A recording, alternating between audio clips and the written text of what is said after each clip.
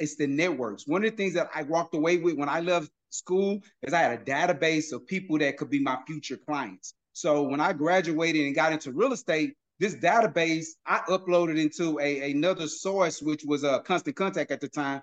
I uploaded that into another source, and then I started to create a newsletter where it went out to all these people. So when people got ready to graduate or got ready to move into the Houston area, then I was one of the first resources that they thought of because I had them put them in this database, and I was touching bases with them, calling them, sending them emails and stuff like that. So for me, the best thing I got was the foundation. Then I had a group of soldiers or people that are my classmates from the university that whenever someone said real estate, they thought of Larry Brooks, right? So that's what's the main thing that I got away with, the nurturing of the relationships.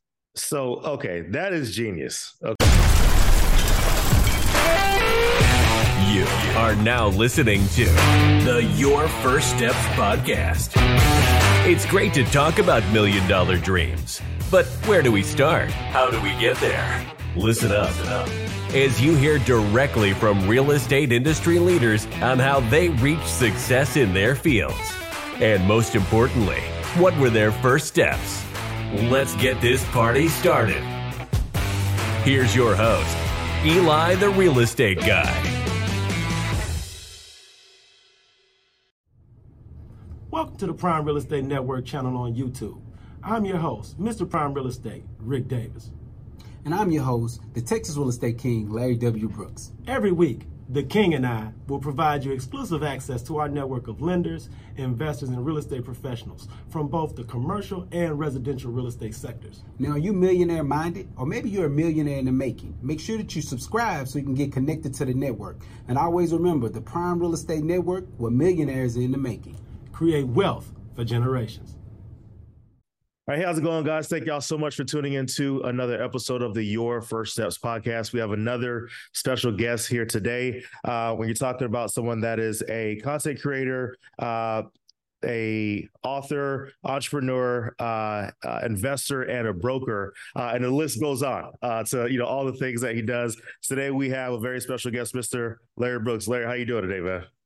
I'm doing amazing, Eli. I can't complain at all. I'm in a field of real estate, right? You can't be anything else but happy and excited about the things that are taking place, regardless of what's going on in the market. In real estate, someone's gonna always be buying and someone's gonna always be selling.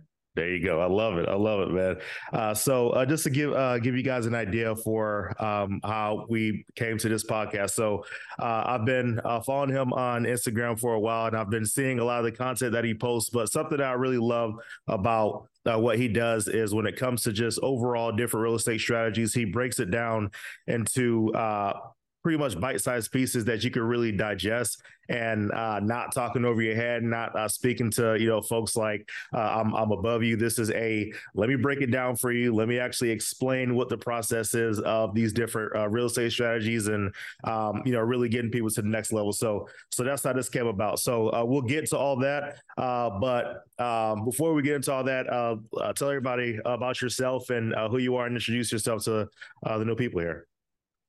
No doubt about it, Eli. Well, thank you again. Thank you so much for having me as a guest. I appreciate it. I want to be an open book and drop a few gems for the audience today. So my name is Larry W. Brooks, aka the Texas Real Estate King. I've been in the real estate industry over 20 plus years. I like to joke with my friends and tell them I've never had a real job because right after graduating college, I went right into the real estate industry. Became a licensee, so I'm a real estate broker at this point. 80 agents that are inside of my brokerage firm that I spend my time teaching, coaching, and training the real estate industry to. As you alluded to earlier, I've authored about 4 different books and just really been more of an entrepreneur space and in the real estate space of teaching other people how to grow in their portfolios. I also host a weekly real estate podcast myself called the Prime Real Estate Network. And I'm just excited to be here. So as we go through, I'm pretty sure more things about who I am and how I built to this point will come out. And one of the things I want to most definitely let people know that, again, you can always reach out to me, and I want to most definitely be an open book to you moving forward, too. Gotcha.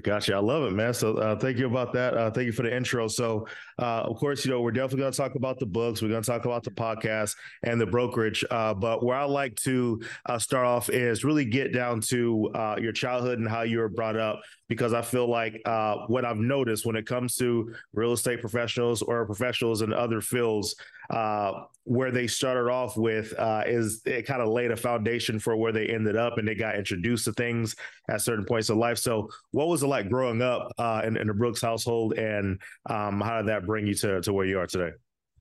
Yeah, it's funny. I try not to. I don't want to beat up on. I don't want to make it seem like, coming from a challenging background is the only way to make it, right? But again, I am one of those that came from more of a challenging background. I was raised by my grandmother here in Houston, Texas, South Park, in the area that off of MLK, and so it was traditional, just like every other MLK. On Sundays we went to church. On Saturdays we spent our time standing in line to get government cheese. And my grandmother just did an amazing job with the foundation of raising me and my. We would typically have about 8 people in a 3-bedroom home, and so one of the things that I took away from that is my grandmother was really the very first entrepreneur that I ever saw. And I didn't know the term entrepreneur as a child, but one of the things she was the in our neighborhoods, you would have what's called a sweep shop or the candy shop lady. My grandmother was the cool cup lady, right? Gotcha. People would knock at our door for cool cups. So that was the first entrepreneur I ever saw. And now her day job is she was a caregiver, is a fancy name that they gave her, but really she just took care of rich people that were disabled, and she would just kind of clean them and take care of them. That was what her real job was. But for the most part, having an opportunity to grow up in the house with this go-getter, which was my grandmother, was my foundation. Went to high school in Jones High School, which is in the South Park area as well, here in Houston, Texas. I went to school to play football. It's always a running joke. People always say, well, what you went to school for? I went to school to play football. You couldn't tell me that I wasn't going to one day be in the NFL. I was just like every other inner city kid. I'm good at this sport. These people that came down here and they offered me a full scholarship. So I took my full scholarship, went to Stephen F. Austin University, spent my time there just really being focused on football, but also my education. And because my grandma, I always never wanted to let my grandmother down, right? One of the things that would happen is you would get these scholarships, you would go off to school, but you'd be back a year later because you just didn't have the foundation. So for me, the hunger and the thirst was to please her and to one day be able to retire my grandmother. So went to school, played my 4 years of football at Stephen F. Austin. While there, I got a double major. I got a marketing general business degree, and just really studied on being an entrepreneur even when I was in college. So I owned a nightclub when I was in college, built a network of people around me that eventually became my success story once I graduated and got into real estate. So it's just a little bit about my background. After Stephen F. Austin, I went directly into real estate. Gotcha. I love it. So there's a few things that you touched on, and I wanted to go deeper into the different parts there. So with your grandmother being that entrepreneur and you seeing her hustle to really get things going and make things work, what did you take from those points in life that you may not have noticed the importance of it then, or maybe you did, but what points did you take from that to apply it to your business as an entrepreneur now? So one of the things that really stood out was consistency, right? You could never show up to my grandmother's house and she not have cool cups ready, candy ready, and things like that. So what I saw from her on a daily basis, regardless of how tired she was, every night she would put everything together that she would need for the following day. So consistency was the first step that I took from my grandmother. The second thing is I saw a business model, right? So I took that business model my grandmother had in the stationary area at our house, and I took that to school with me. So in high school, I sold candy. And what I took from, and this will tie back into my real estate business, but I'll tell you. But in high school, I sold candy. I took the business when I was selling candy. I found out that I wasn't the only person that wanted to make money, right? So I took that business model and I expanded, and I put different kids in different classrooms on different hallways that sold candy for me, right? Right. Took that same model and went to college. While I was in college, I sold candy. It might sound like the craziest thing in the world, but I sold candy. So I eventually grew to where I had different people in different dorms selling candy. They became my grandmother's candy house, or my grandmother's cool cup house, as you would like to say it, right? Mm-hmm, And then mm-hmm. that same business model is what I now do in the real estate industry, right? I came back out and now I duplicate myself around the state of Texas, where I have different people in our three offices selling real estate to benefit the brokerage firm, right? So it kind of ties back together with those nuggets that I learned from my grandmother. Gotcha. I love that. I love that. So, so it's interesting that you bring up candy and selling when you're young. So, kind of talking about things that happened to me when I was in high school. I first discovered that I was able to sell and really talk to people when I was in a keyboard class, and the teacher, he gave us each like a box of candy to sell, and he expected everybody to take several weeks to sell it. But I remember he gave me that box, and then the first day at lunch, I sold out of the box. Because it was just like something just kind of came alive. And I'm like, you know what? Let me take the box. I'm going to each table. I'm, willing to deal. And I got that done. And then he was like, oh, where's your candy? I'm like, oh, I sold it. He's like, no, I just gave you that box. I'm like, yeah, it's gone. He's like, oh, okay, well, sell this one. And so I got the box the next day, sold that one. And he was like, okay, you got something. Like, you should maybe consider sales in the future. And so, but where I would say, I limited myself when it came to other things that I would sell. Like I had like a clothing line, I sold candles, I sold a lot of things later on, is that I didn't have that mindset of, you know what, let me get other people involved in this. It was just I'm the guy, I'm the salesperson. Let me try to incorporate as many other people as possible when it comes to just sales, but not, bringing other people. So has there ever been a time to where you actually was like, you know what, let me do it myself? Or did you just stay? Did you like from the beginning was like, oh, okay, you know what, y'all want to make money? Let's make it happen. Like, was that just a natural thing for you? Or like, what was that process? That's a great question. I think for me, my learning lesson was at this point. I was in college and I came from a background of selling candy and knowing how to make money. And I also threw parties when I was in high school. That was a big thing coming up in Houston, throwing high school parties. So I would do that, but I only had one other friend. He and I would do it. I got to college and I was like, okay, none of these other people really know how to put this together. I'm going to do it. But what I found out is, was I good at it? Yes. But could I grow faster if I built the foundation around me? Yes, I could. So for me, the business of the candy industry also seeped into other businesses that I thought about, because I thought to myself, well, if I had more people talking about my party than just me, then that's kind of like they needed equity in the event in order for them to really push it the way that I needed them to. So that was one of the things that I would say that I just kind of domino effect to always enjoying partnerships. So most of the companies and the businesses that I built that I currently have are all partnerships. I really believe in it because it's just a better way of leveraging myself, my time, and my skill set. Gotcha. I love it. I love it. So you said you had a degree in marketing and in business. Yes. So what did you take from your degrees do you feel like really helped you in your business today? So here's what I'll say. I think that the thing that I got mainly when being on the university campus is the network, right? It wasn't really as much about the degrees because honestly, I really don't remember any of the subject matter, right? Mm-hmm. You learn those things as you get out into the field, you become more creative. Maybe in the business degree, you understood a little bit about putting together a business model, putting together a business plan. But again, now you can actually learn those things just out in the public world. But for the most part, it's the networks. One of the things that I walked away with when I left school is I had a database of people that could be my future clients. So when I graduated and got into real estate, this database I uploaded into another source, which was a Constant Contact at the time. I uploaded that into another source, and then I started to create a newsletter where we went out to all these people. So when people got ready to graduate or got ready to move into the Houston area, then I was one of the first resources that they thought of because I had them put them in this database and I was touching bases with them, calling them, sending them emails and stuff like that. So for me, the best thing I got was the foundation. Then I had a group of soldiers of people that are my classmates from the university that whenever someone said real estate, they thought of Larry Brooks, right? So that's what's the main thing that I got away with, the nurturing of the relationships. So, okay, that is genius. Okay, that is genius. So I understand the idea of networking, but the fact that you actually had a database of folks that, especially being in the real estate industry, it's like people need to move somewhere, they need to find rentals, they need to do something. So what sparked that idea for you to one track, the people that you're actually keeping in contact. But the fact that you had like the wherewithal to be like, okay, well, this is valuable information. I'll take their contacts and actually contact. Like what made that connection for you? It's fun. It's trial and error, right? So when I was in school, we didn't have social media.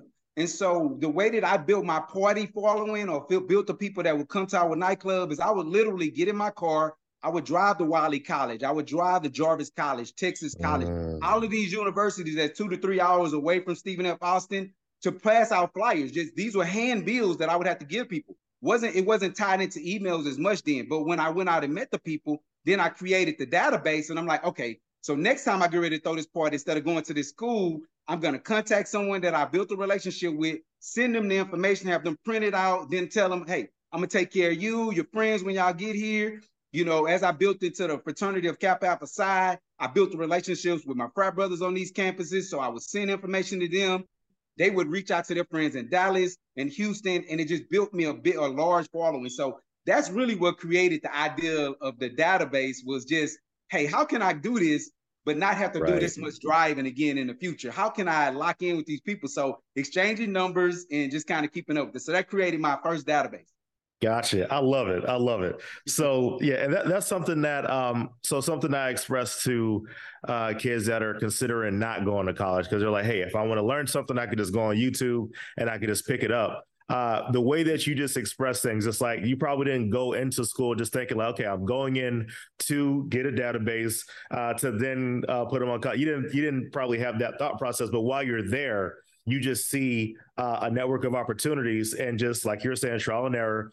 You actually ended up coming up with this system that ended up being a lot more beneficial to you, rather than just going on YouTube and being like, how to become an agent, how to become a broker. This gave you a lot more of a foundation. I love it, man. I absolutely love it. So it's called relationship currency. A lot of people, that term is relationship currency. It's more valuable than the finances. You could be a multimillionaire, but at the end of the day, if you don't have relationship currency, some doors just don't open for you. So having an opportunity to create relationship currency has opened doors that money couldn't even put me in at times.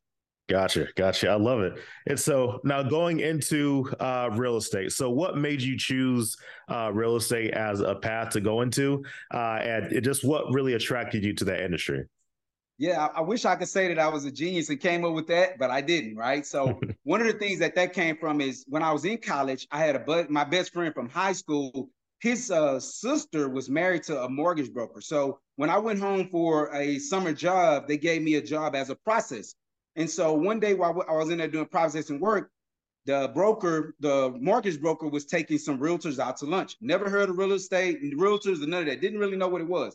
Took them out to lunch, and I seen these guys dressed, these guys and ladies dressed really nice, had very nice cars. They were young. I was like, man, what do they do? And so finding out that he was massaging a relationship so that he can most definitely get deals from them later. And he told me, they kind of gave me the background on it, went back to college, and it just wouldn't leave my mind. So ended up getting my mortgage license at that time, because you pay $300 and you can have a mortgage license at that point. And I was in college. And so that actually introduced me to what realtors were. And so shortly before I graduated, I watched my best friend. He was a realtor. He was doing very good at it. 22 years old, huge home, very nice automobile. I'm like, well, look, it's just a natural fit. I understand I know what sales look like. I want to be a part of this. I was lucky enough to watch him close a deal. And at the time, he was on the mortgage side and real estate side. And mind you, we 22, 23 years old. He closed a deal in 3 weeks and made $42,000. At this time, no one was making, that's what educators was making. They was making about $38,000 a year. He made in 3 weeks what people were making in 1 year. And I'm like, okay, I got the plug. We didn't use that term back then, but I got the source of the plug. And so that got me right into real estate. And I've been doing it ever since then. First job, only real career, right? Gotcha. I love it. And so now you've done it to the extent of you've gone through the process, and now you're showing others the way. So you found your success, and you're like, what? I need to actually show other people like how I was enlightened in this process. I saw my friend do it, and it got me into it. I found success. Now I want to be that friend to others. So what started that path to starting to show people, and what was your first step when it came to, okay, this is how I'm going to show this newfound knowledge and skill and opportunity to others? Yeah. I think, again, I think a lot of it came from just like me always having the business savviness of wanting to duplicate myself, right? So when I first got into the industry, I've always been an early person. Being an athlete or a football player was a thing that really built my muscle when it came to wanting to be consistent, knowing how to be on time, and knowing how not to take no, right? Like knowing how to recover when something bad takes place. So one of the things for me was always making sure that I was consistent and not taking no, because I was young when I got into real estate. So the average age of a realtor when I first got into the industry was like 58 years old, gray hair, like they didn't look like me. So at 22 years old, when you're doing door knocks, you got to be consistent because everyone's saying no. And at that time, our database was calling the Yellow Pages. For those that don't know, that was this thick little book that, you can Google it, right? But we would have to literally call the Yellow Pages and make phone calls, see who's looking to buy and sell. So just building up that threshold of understanding no really just meant that they just didn't have enough knowledge or information about myself. And so after I was able to build up a book of business myself, I watched my broker that was holding my license. I'm watching them now. That was 100% firm. I'm watching them make $20,000 a month just off of fees, licensee fees. And I'm like, that's what I need to be doing. I need more passive income. So yes, I want to have my own real estate portfolio, but why not build a business that can also become passive for me as well, just by me giving the insight of a brand that I've already built. And so that's kind of led into wanting to start Brooks and Davis real estate firm, which originally I started at Brooks Star Properties before I partnered up with my business partner, Michael Davis. Before partnering up him, I started my own brokerage firm. The market collapsed in 2008. I had already had this office space. Everything was already set up. He and I had a conversation. He was already a good friend of mine. We had an amazing conversation. We shared the office space for a year, and then we decided Brooks and Davis together, split the business down the middle, and let's work it out. And so from that, we just started to build and bring small pockets of agents along with us, and now we've kind of grown that as well. Gotcha. So you mentioned something, the licensee fees. Just to kind of, so I'm mainly a wholesaler and I flip, but when it comes to that structure of like the 100% brokerages, I don't understand that structure. So explain that. Like how can a brokerage make money if they're given 100% of the commission? Like how does that work? Yeah, it's more of a numbers game, right? So you might find, so brokerage firms have tiers. Like my brokerage firm, we have tiers. It goes from 50-50, 70-30 to 100%. When you have a 100% company, the way that you make money is typically it's a monthly fee. So I may say, you know what, you're going to pay me $125 a month for me to hold your license. That's if you do nothing at all, right? So if you get, at this time, that brokerage firm had gotten up to 250 agents. So if I got 250 people paying me that every single month, I'm okay.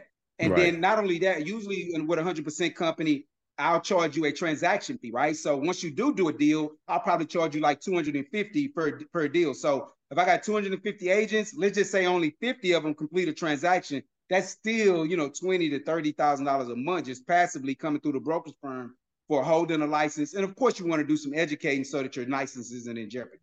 So we educate so that, we're not putting agents out there that don't know what they're doing. So even my 100% agents, they've graduated to that point to where, they started off at 50-50 and they grew to where they gained the responsibility, gained the knowledge and the trust so that I trust them to go out with the brand, with the name and continue to grow. Gotcha. I love it. So between these different types of brokerages, because I mainly heard of the commission split type brokerages, what would you say is, why won't everybody just go to one to where it's 100% brokerage? Why is it that they still go to these others to where they know every transaction they're getting this huge split from their commission? Well, the thing is the ones that are 100%, that's a brokerage firm that's saying that you're saying to that brokerage firm, I'm knowledgeable, I know what I'm doing. I shouldn't have to I don't have to.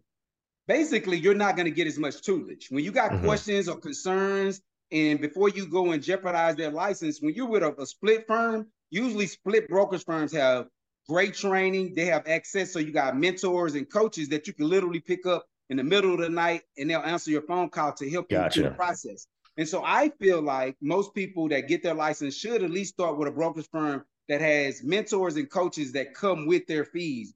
And you should be okay with breaking a split. You're not the game ain't free. People can believe that as much as they want to. You can get on YouTube and think you're gonna get what you get, but the game ain't free. When you need somebody that done did it, that can tell you help you skip the hurdles, because the ability to skip mistakes is why you get a mentor. The reason why you get a coach is so you can skip some of the mistakes and gain the knowledge. Well, if you're with a 100% company, there's very likely that they're not going to overstress themselves about what you need, right? Like they're not going to spend an hour on the phone with you, walking you through a contract, and they only getting $125 off of you or $200. Like that's not valuable to me, right? But if you 50-50 or 70-30, I don't care what time you call me. I literally have an agent dedicated to making sure that all your real estate questions are answered. And then on the back end, I'm making sure that you understand the process so that if one day you can compliment me by going out and growing and becoming a broker yourself. That's my ultimate compliment. Everybody that has graduated from my company, that have went out and built their own brokerage firm, that excites me. That's why I strive to do what it is that I do. So that's why you pay for someone, you pay for the game, you pay for the knowledge, you pay for the resource, and you pay for the relationship, right? Because then I get to open my database up to you. And then whenever you have a question 10 years from now, 20 years from now, I got you. There you go. I love it. I love it. And so now, as you've gone on with your brokerage, you've helped a lot of people gain some success. And from there, you wanted to stretch out your reach and duplicate yourself, like you're saying, to really showing as many people as possible how to actually be successful in this game. And so you went on to have books that you actually wrote as well. So explain the books if you want to go through. I think you said it was 4 books that you have. So let's go through each book and explain what people would actually get from those books and what actually prompted you to write those books. Great. So these books and all the things I'm going to speak of can be found at LarryWBrooks.com. But just to give you a little bit of insight, because I don't have the physical copies with me to hold up, but the very first book I came out was in 2017. And that book was just mainly, if you didn't come from a sales background or you didn't come from you wasn't a previous athlete, sometimes you don't have that texture of motivation to get up daily as an entrepreneur and know that you kill what you eat. And so the very first book was a book of quotes. It was just your Zig Ziglars, your Tupacs, people that I loved and enjoyed, that every morning when I felt like I needed that extra kick, I read me one of these amazing quotes. And so what I did with that is I used that as I was bringing on my new agents to kind of help motivate them. Those that didn't have a background in sales or that understanding of how to take a good, strong no and keep going. That was always a very good motivational book for them. Gotcha. So that one was called Empowering Quotes for the Entrepreneur in You. The second book that I came out with was a book about how to start a business. So it was a book that was called 6 Steps to Creating Your Own Business. And so the way that book worked out is that it was steps that you would use to go from being a sole proprietor, so just me going out here doing the business all by myself, to how do I duplicate myself and become a corporation? How do I go from being Larry W. Brooks to Brooks and Davis Real Estate Firm, the brand, the bigger brand? And so that book walked the steps through on how I did that, how to market yourself, how to build out your business plans and things like that. The third book was a partnership. I did that one. Shout out to Self-Publishing 30 Days. They actually helped me with all of these books. But Self-Publishing 30 Days did a partnership with myself and Grammy Award winners, other people in other fields of studies that have been very successful across the country. We did a co-authoring book. In that book, I actually talked about how I built out my Pure Hustle brand. So the hat I have on is more of a clothing brand. It's tied into a grandparents love, a nonprofit that I had that I started on behalf of my grandmother, because, I saw that she lacked resources when you are a grandparent raising your grandchildren on a fixed income. So that one it kind of tied into all those things. So I talked about how it is that I built out the clothing brand with my partners that I grew up with here in the Houston area. And so the fourth book was mainly a compliment. In our area of expertise, we love when other people recognize us and they value what you've contributed to the field of study. So Rita Santa Maria, the founder of Champion School of Real Estate, which is one of the largest real estate companies in the country, actually featured me in this book. One of the only people that looked like me. It's called Real Estate Tendencies for Success. And she featured me in how I built the brand, how I built out the brokerage firm. And that actually took place in I think that was 2020 that she dropped and released that book. It was volume 2. So just a little bit about those. Again, you can find more details at LarryWBrooks.com on those. So thank you so much for asking for those. I love sharing and talking about those with people. Gotcha. Absolutely. So are they, so they're available on that website. Are they also on Amazon or is it just through the website? No, they're also on Amazon as well. So for those of you that got Amazon Prime, you want to get them to you very quickly, they're on Amazon as well. Gotcha. Awesome. Good deal. So now we're definitely going to talk about the brand, the Pure Hustle and the nonprofit. But I want to touch on the podcast that you have as well. So what? Talk about the podcast. Like what brought the idea of starting a podcast, and what is it really about, and why should everyone listen? Yeah, good question. So I get excited when I talk about the podcast because when I was, and I didn't get this, when I was probably about 5 years ago, maybe 6 years ago, I would go to these schools and I would sit down with these high school and middle school students, and I'm telling them about the real estate industry. I want to expose them to what it is we do. And I was like, well, what do you want to do? And I would hear these kids say something about being a YouTuber. What is a YouTuber? Right? Didn't get it. I did not get it. Right? I couldn't understand the financial value in it. And so I laugh about it now when I consider I'm kind of like a YouTuber, right? I got a page and we really push this brand. But with the Prime Real Estate Network, and you can find it on YouTube and all the podcast streaming, but Prime Real Estate Network is actually a platform that was first generated by my partner on there that actually is our host. His name is Ricardo Davis, one of my frat brothers and one of our agents with Brooks and Davis Real Estate Firm. He came to me one day and he said, man, Larry, you have such a brand behind you. And you're doing so many things in real estate. You're busy coaching other people. I would love if you could host this podcast with me. And so it came together. He's the brainchild behind it. But for the most part, we bring on other successful wholesalers, people that have been in the real estate field for years like myself, or people that own other brokerage firms, everything from your Remax to your Keller Williams to just field of entrepreneurs, right? You could be an amazing barber. You could be somebody tied into the beauty industry, fashion. And so it kind of cultivated. We started out where we stayed mainly in the real estate lane, but then the relationships, the clients, it just kind of grew. So we started bringing in tax professionals. And so now the platform has over 209 episodes on it. We film every Tuesday, and we've just really had an opportunity to have some great people across the country on it. And so if you're someone out there and you're always trying to find a way to seek knowledge, or what we like to call relationship currency, and the cheat code to getting somewhere quicker and faster and successful in your business, it's a great platform, a great area of leaderships that come on there that you can tie into. So thank you so much for asking about that. I love it. Good deal. So now the Pure Hustle. All right. Yes. So talk about that brand, what it represents, and the ideal person who showcases this. And the reason why I say this is because I was actually watching a video of 50 Cent the other day, and he was explaining how he was explaining how every thing that you wear is an expression of yourself. So not to get deeper into that, explain the brand and what it represents.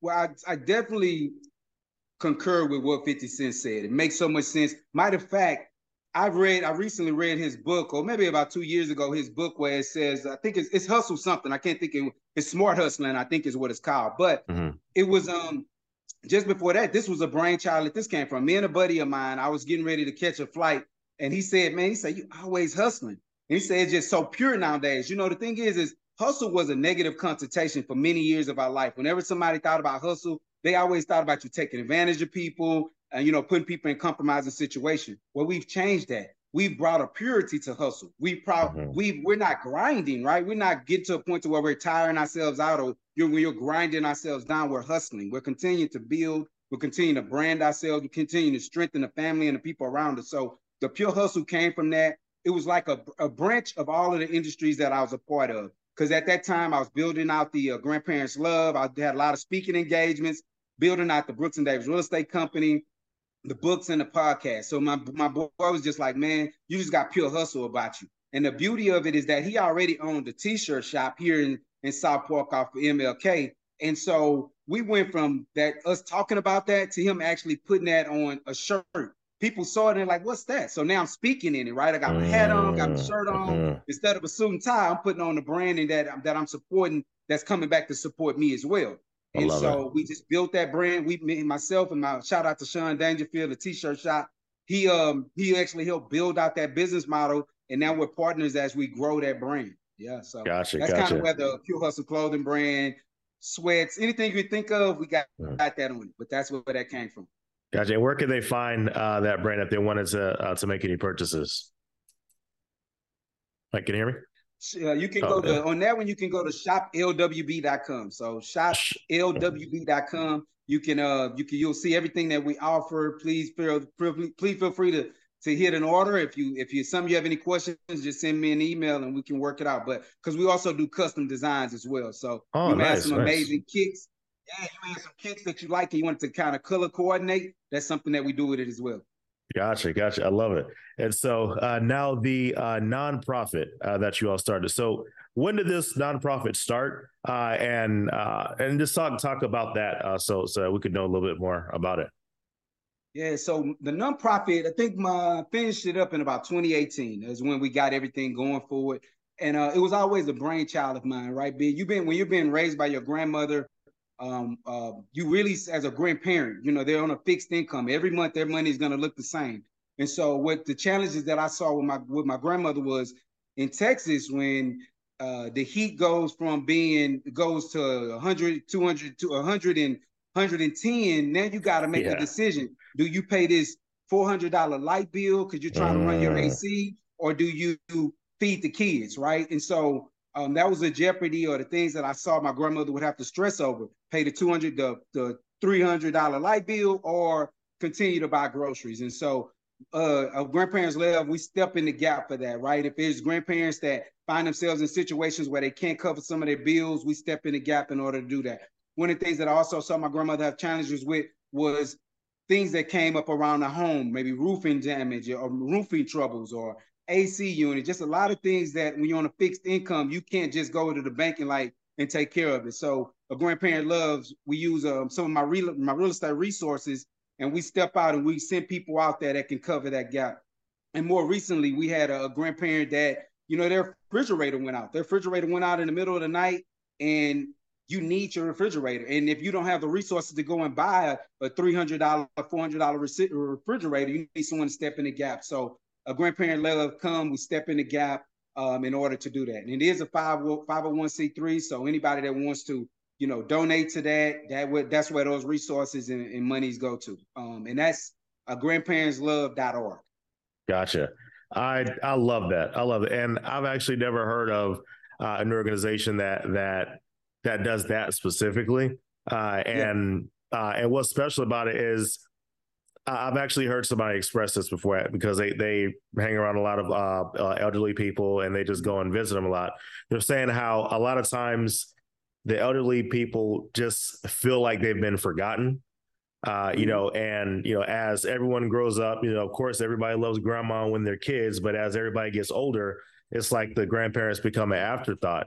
And you don't think about those daily struggles that they may have. And yes, if they're, young, they'd be able to go out and, hustle and figure out how to get, things together. But once you're older, it's a different situation. And you may not have had, things set up like a 401k. You may not have all this capital just set up, or you may not be able to actually know how to use Google to look for a plumber to come and take care of a situation. So there's many times to where you just kind of stuck with this bad thing that's happening to you, and you're hoping that a neighbor could help out, but you're not your neighbor's responsibility. And so, and a lot of times your neighbor looks like you, right? In these older communities, the grandparent is another grandparent, and they looking at each other like, well, I don't really know, unless, in my case, my grandmother did an amazing job at raising me. So my objective was to get back and give back to her. So, it was I was a resource not only to her, but for our neighbors as well, but everyone just doesn't have that. So that's kind of where Grandparents Love was born. It was born with the ability to try to sit in the gap to help these grandparents out. Gotcha. And so if somebody, I guess, would they have to request for somebody to get your assistance, or how does that actually work? Like, do you already have people lined up that you would help, or what's the process? Well, we really are trying to create a community. So we want it to be something more where not only do the grandparents have access to us, but even have access to other grandparents where they can share knowledge. Maybe it's something that's going on with a student and that student is 7 years old. Whereas a grandparent, what do I do with a 7-year-old that, you know, may not want to go to school? Or what do I do with a 10-year-old that maybe having trouble reading? And so we're trying to create a community. Currently on our website, you can go in, and if you need assistance, you can request assistance. The emails typically come to myself or my assistant, and we're able to get back with people. So that's where it is. But one of the things that we're looking to do here in the second quarter of 2023 is really try to build out a group where we're not only the only resource, but as we can get my partners that come in and go out and help, get them to be inside this resource group, but mainly have grandparents where they can kind of share dialogue about what they may be challenging with their 16-year-old, right? Like those things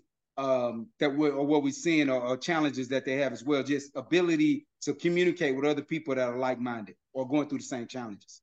Gotcha. I love that. So definitely you guys check that out. Say the website one more time so that everybody can hear it. Yes, indeed. It is grandparentslove.org. Grandparentslove.org. All right. Awesome. So now going back to brokers and agents. So what are some tips that you'll give for an agent? You know, they're just starting out. They want to get the ball rolling with their career. They want to get their first transaction.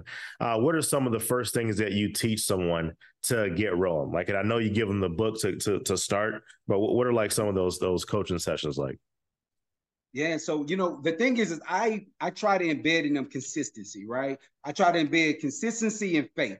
And those are the things that in this real estate business, or in an area of this real estate business, is going to carry you a long way. And so when I say consistency, I'm like, listen, every day you've got to do these steps that I'm giving you. And so for me, lead generating is number one. You can never get away from lead generating. It's going to be the first thing that you need to do when your business first gets started. It's going to be the last thing when you're a multimillionaire in this industry that you're going to need to keep your business going. It's going to be lead generating. So, right. And the one thing that comes with lead generating is you got to have faith, because your first 45 days, first 30 to 45 days, you may not even get a response. You may not even know that you're building this avalanche that's one day going to take off and you'll never have to look for business again other than being consistent with your relationship currency, right?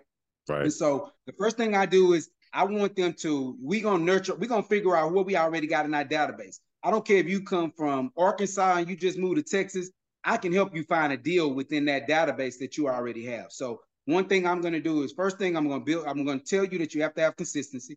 I'm going to talk to you about what faith looks like. And then I'm going to take you and give you steps to take the people in your phone immediately and turn them into a resource and turn them into soldiers that's going to go out and help you find your deal. So one of the gems that I always give the students at Champion School of Real Estate when I'm over there speaking to them that are in the process of getting their license, I tell them this real simple script. The first thing you're going to do is you're going to take this script, and you can take this script and you can phone call it. If you're a caller, make this phone call to your friends.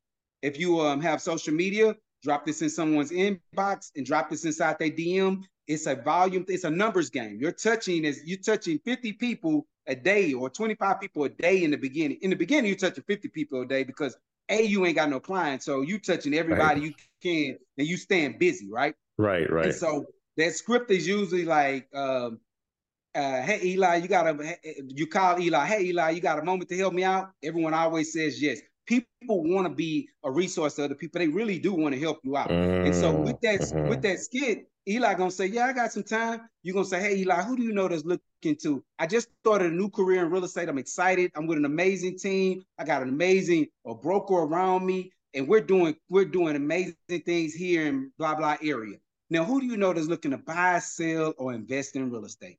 Those simple terms is going to do two things. A, they're going to remember who they was talking to at the Super Bowl that was telling them, or at the Super Bowl party that was telling them that they was getting ready to move, or that they want to buy real estate, or they want to be an investor. They're going to just give up. They're going to start to become a soldier for you. Or if they didn't have anybody at that moment, they're going to go out and now the first time someone said something about move, they're going to be like, yeah, I was just talking to my friend Larry. They just joined an amazing team and they are looking for somebody to help. I think you should reach out to them. So now you have somebody that's going to be going to war or working on your better behalf. So those are some of the foundations that I can give them in the beginning. I'd absolutely love that. Okay, so let me tell you where I heard something similar from what's his name? Hermosi is his last name. And he started off as a gym owner, and his approach whenever he was cold calling as well was he says where people mess up is that they call someone and they try to offer the service to them. And he says, whenever you offer the service to them, then you come off as a salesperson and they're like, I don't want to buy whatever you're selling. And so, but his approach was instead of asking them, ask them, hey, do you know of anybody? And so now I love that approach. I absolutely love that approach. Yeah. Okay. So this is interesting. So if you were to,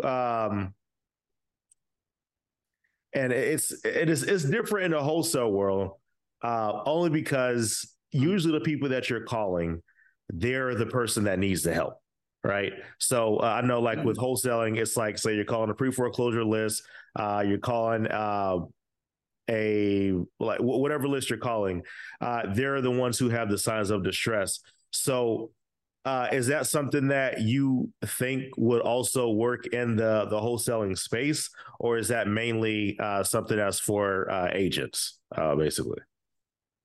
I would say the one that I just said, that script is probably more strength towards agencies, because in the wholesale space, you want to be more empathetic toward the person that you're calling. You want to, you want to also offer them resources, but you can still act the same way though, right? You can still say, instead of saying to them, hey, I want to help you, you can just say that, right now you may not be in need. Now in the back of their mind, they're like, I am the one in need. But you might say, hey, you may not be in need of this type of service right now, but who do you know that may be blah, blah, blah, blah, that may need some help with, they're not being able to pay their mortgage, or they're in a place where they're about to lose their home and they need to move, but they need this supplement in order to do so. Like, that's a different way. And then they'll still ask, right? Like, but then they're gonna be like, well, that's me. Like, they're gonna raise their hand. They're gonna be like, I'm the one that needs this service. So yes, I take that back. I do actually think that script can actually work in that exact same direction.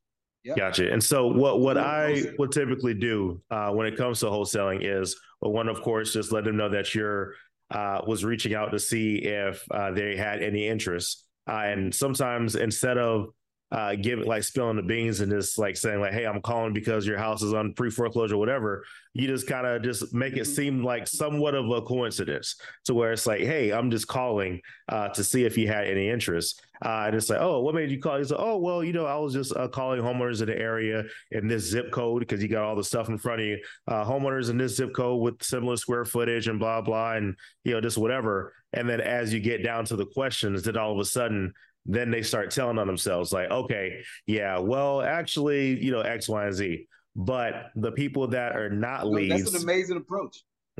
Yeah. And the people that are not leads, I end off with what you're saying, which is, okay, well, I understand that you're not looking to sell, but if you do know anyone, then I hit them with we do good referrals for any deal that closes. But just make sure that I know that came from you. So that way I can give you a referral. We give referrals up to $1,000 or whatever it is. And I'll do that approach with, I haven't done this recently, but say if I were to go to like a grocery store or a gas station or wherever, I'll give them my card and then say, hey, if you know of anyone that's looking to sell their property, I'm looking to buy properties. And it'll get the phone ringing a little bit, but it's just one of those things to where you never know where that deposit will end up cashing out later. So I guess give an example of talk about the importance of just constantly dropping seeds, even if it's not on the phone. But why is it important to drop seeds to all platforms, whether it's social media, just talking to people on the streets? Like, why do you feel like that's important? Well, it's important because you really don't know what may be your life-changing opportunity, right? So I am a person, I'll say one thing that I do, and then I'll say kind of how that transitioned into some business. And so one of the things that I always do is I take thank you cards, right? And so I give out about 100 thank you cards a month. And it's a simple script that just says, thank you so much for the amazing service that you gave me. If I can ever be of service for you, my name is Larry W. Brooks. And I take my, I have a thank you. My business card is at the very top. So they have access to my resources. And so I give that to everyone because in every business, people just don't get appreciated. So just to give someone a thank you card if they're at a restaurant, at a gas station, whatever that may be. Now, here's how that works, right? When someone sees that and they understand what type of field you're in, I've gotten clients that have reached out to me after the fact and said, just passed away. She has property that needs to be liquidated. I didn't know what to do, but someone did say I need to find a realtor. But because you were so kind, I would love it if you could give me more insight, right? And that insight turns into, me helping them. That turns into business being closed in the future. So that's just an example of why I do the thank you cards. But always taking time to drop the nuggets. You never know where your resources are going to come from. I once dated someone, and in that time frame, they had a resource. They had a resource of someone that was he was an asset manager, right? And in real estate, asset manager is a great resource. And so one time, just having a general conversation with the gentleman, I always spoke. Whenever I was around, I always spoke. And then one day, the conversation of what you do came up. I said, I do real estate. And he was like, oh, I'm an asset manager. He's an attorney that manages a bunch of big assets. And he said, you know what? I would love an opportunity to change your business model. At the time, I didn't understand it. But when I say this man changed my life, giving me 8 to 10 properties a month, just because it changed it. But it was a general conversation, right? So you gotta I always teach my agents, once you become an entrepreneur, your business and your relationships go together. I know everybody try to say you gotta have you got to try to separate the two. It's just impossible, right? If I'm trying to feed my family off of being self-employed, I need my friends to support my business. I need my relationships to support my business. So a lot of times, if I'm going to be hanging out with you and having dinner and celebrating your birthday, I need you to tell your friends that I'm in real estate or that I got other resources that can help buy into them. So, and in return, I don't mind going out and spending $80 to $100 and $300 on a steak with you if I got to. But I need us to tie into each other when it comes to my entrepreneurship journey. So you always got to, I always tell people Coca-Cola don't stop. Every day you see Coca-Cola on your TV. They're going to promote to you and tell you about their business model and feed you Coke every day. You've got to tell people what you do on a consistent basis. So I hope that answers the question. Oh, yeah. I love it. I love it. And so now when it comes to real estate investing, something that is a huge question for a lot of people that are beginning, should you also be a real estate agent if you're looking to be an investor? If your main end goal is to be an investor, it's because you learn differently, right? Like the way that we teach licensees is not the way that you learn how to do the investing side of the business. You don't learn wholesaling as a licensee. No one's going to teach it. Unless you have a client, you're not going to learn it. When I learned wholesaling, or I learned how to buy and flip, I learned all of those through clients that I was helping as a licensee. So to answer the question, no. If you're going to your end game or your 100% game is for you to be an investor, then you need to get into investment groups, follow people that do investment, pay to be a part of organizations that do investment. And I say pay because if you pay someone, they're going to open up their book of resources to you. They're going to open up to their paint guy, their carpet guy, and the people who are their end buyers when they're doing wholesaling. They're going to open up this gate of people to you, but usually that's not something they're just going to just give to you. You've got to be a part of their network, their relationships, and paying people for that resource. But at some point, if you do want to be, get both ends of the deal, you can get a real estate license. But really, we learn in two different ways. So if investing is where you want your business to grow, then focus on that. Don't worry about being a licensee. Gotcha. I love it. I love it. Very, very useful, because this is something that a lot of people are divided on, and they feel very strongly about both sides. There's another person that I saw his video, and this was some years back, and his reasoning was, well, why wouldn't you want to be an agent? Because it just allows you to have more tools, basically. And the person I was asking him, he's like, okay, I understand what you're saying though, but I just want to be the investor.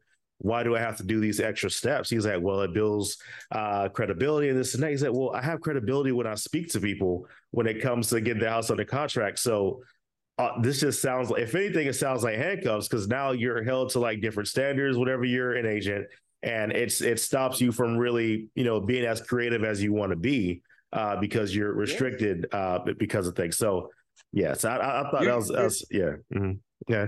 Yeah, the restricted part is very important, right? Because as a licensee, your verbiage can't be tricky, right? And I'll give a quick example of that. A friend of mine reached out to me because their mother passed away. I mean, no, there's a young lady was going through a divorce, and so she was like, "Okay, I want to get rid of this property. I'm getting investors that reach out to me. You know, the investors say that they'll give me $10,000 and they'll pay the $80,000 of my loan." Well, as a licensee, when I went out to see the property, it was worth $200,000. So now, as a licensee, I have got to say, look, if you decide that you want to sell overnight, I got investors that'll give you the exact same deal, right? Or if you decide that you're okay with leaving it on the market 30 to 45 days, then I could get you an extra $100,000. Like as a licensee, my integrity is tied to me being able to. I have to say that to you. Because if you see this property pop up on the market a month later and I'm making $100,000 off of it, you're going to feel cheated. You're going to reach out to my body in government and I'm going to lose my license. So that's one of the things that it really ties your hands down as an investor. Because if I'm an investor, I can just go in and tell them just that, regardless of what I know the comps may be. And that's not mischievous. There's nothing wrong with that because it's still a win-win because everyone's getting what it is that they're asking for. So it's not mischievous or anything like that. It's just as a licensee, I got to be completely transparent about everything. I can't leave any guessing. Gotcha. Understood. All right. And so now this is a part of the podcast where we talk about the 3 books that you feel anyone that is interested in becoming a agent. But you already gave me 4. So besides the 4 that you already gave, so what are 3 additional books that you feel like somebody that wants to be an agent or an entrepreneur should read? Yeah. I would say one of my books that I read every year is the 48 Laws of Power. It can be a very tough read, so I listen to it, but I also read it as well. But I think that 48 Laws of Power, it has a strength behind it, right? It gives you an ability to communicate with people where everyone feels like they're winning and they're exciting. So I like the 48 Laws of Power as a good book. Oh man, it's another one that's amazing that it comes with scripts and everything. It is God,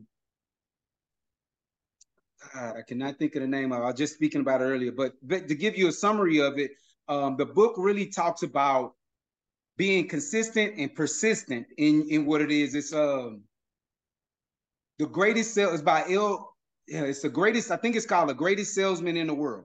If you Google The Greatest Salesman in the World, it's by El Mandino. His last name is Mandino or something like that, but it's the greatest salesman in the world. Yes, that right there. So that is a good one.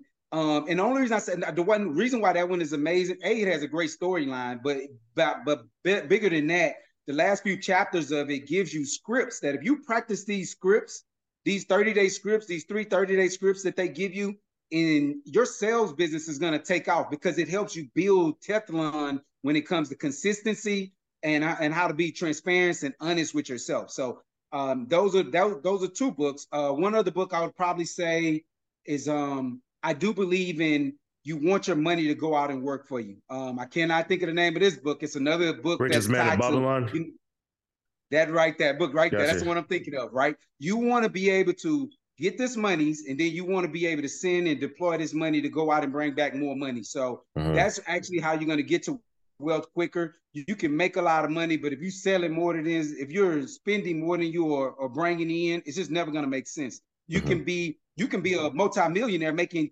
$40,000 a year if your debt is only $3,000 a year, right? Like so, understand how to take your money and put it in places where you can grow for you. One of the things that I'm always passionate about is I'm a passive investor at this point in my career. So when people are building out amazing projects, I'm planting my seed money in there and I just want my return off of it. So those are the things that you want your monies to do. You want to go out and work for you so you can become financially free.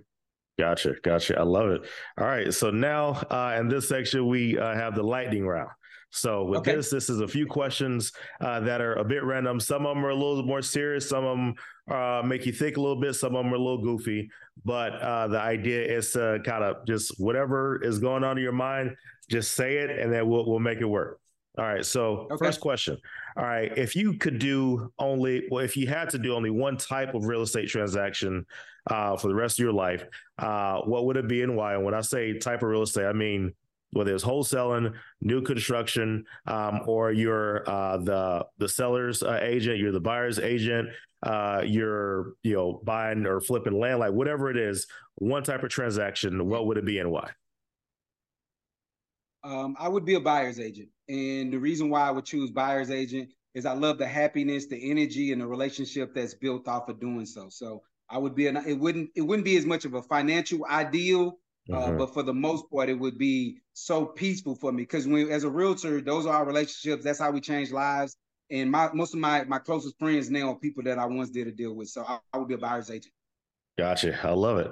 All right. Number two, if you could bring back one person that has already passed away, but it can't be a relative or a friend. All right. Who would it be and why? You know what? I would bring back Tupac Shakur.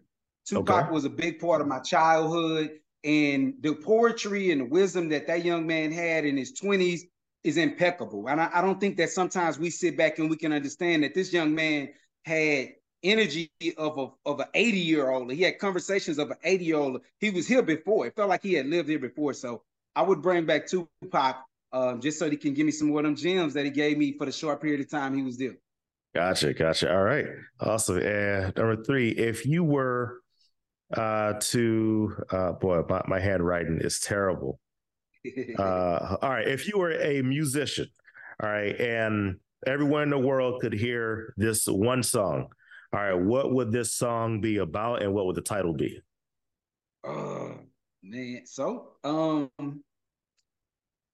I would say I would be a rapper. I would be a rapper. I would probably be a Tupac. And one of the quotes or one of the verses that he had in one of his lyrics was, "I'm not saying that I'm going to be the person to change the world, but I'm going to speak life into someone that one day will change the world." So that's when I'm on the stage. That's all I'm thinking about when I'm pouring in, when I'm coaching with realtors. I'm thinking about, I may not be the one to change your family's life, but I'm going to pour into you until that takes place. So, yeah. Gotcha. I love it. And the last one. All right. So what is the one thing about real estate that you wish was taught in schools? Oh, man. Well, I think that in school we didn't really hear about real estate, but when you think about it, wealth is one of the things that real estate can give you. It can give you because a lot of people don't understand, through home ownership, you actually we're just getting to it, our particular generation, but generations or people that didn't look like us before us, they were able to refinance their homes and send their kids through college.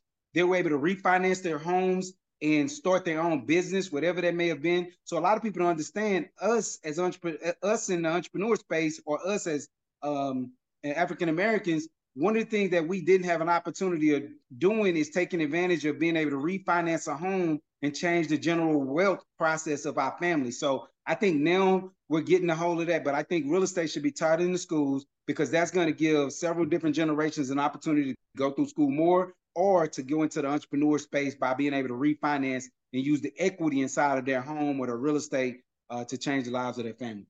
Gotcha. I love it. Hey, Mr. Brooks, thank you so much for coming on to the podcast, man. This was amazing. I can't wait for everybody to really take a listen to all the gems that you drop. And for the folks that want to follow you and want to really get a lot more of the wisdom that you're dropping, where can they actually find you and get some of your information? No doubt about it. Hey, thank you so much, Eli. Again, I appreciate it, man. I'm so passionate about what it is that we discussed tonight. And I can't even think, even sitting on my own podcast, the last time I was this excited and I had so many amazing questions. So thank you so much from my heart for that. For those of you that want to follow me, Instagram is my favorite platform. So you can go to Texas Real Estate King on Instagram. And also LarryWBrooks.com. It'll give you an open book of who I am. So thank you again so much. All right, absolutely. Thank y'all so much. And again, make sure you guys follow Mr. Brooks, and he will be an amazing wealth of knowledge for you guys. And I can't wait to see y'all on the next episode. So thank y'all so much. Thank you for listening to the Your First Steps podcast. Let us know what you thought about this episode by leaving a review. And don't forget to subscribe.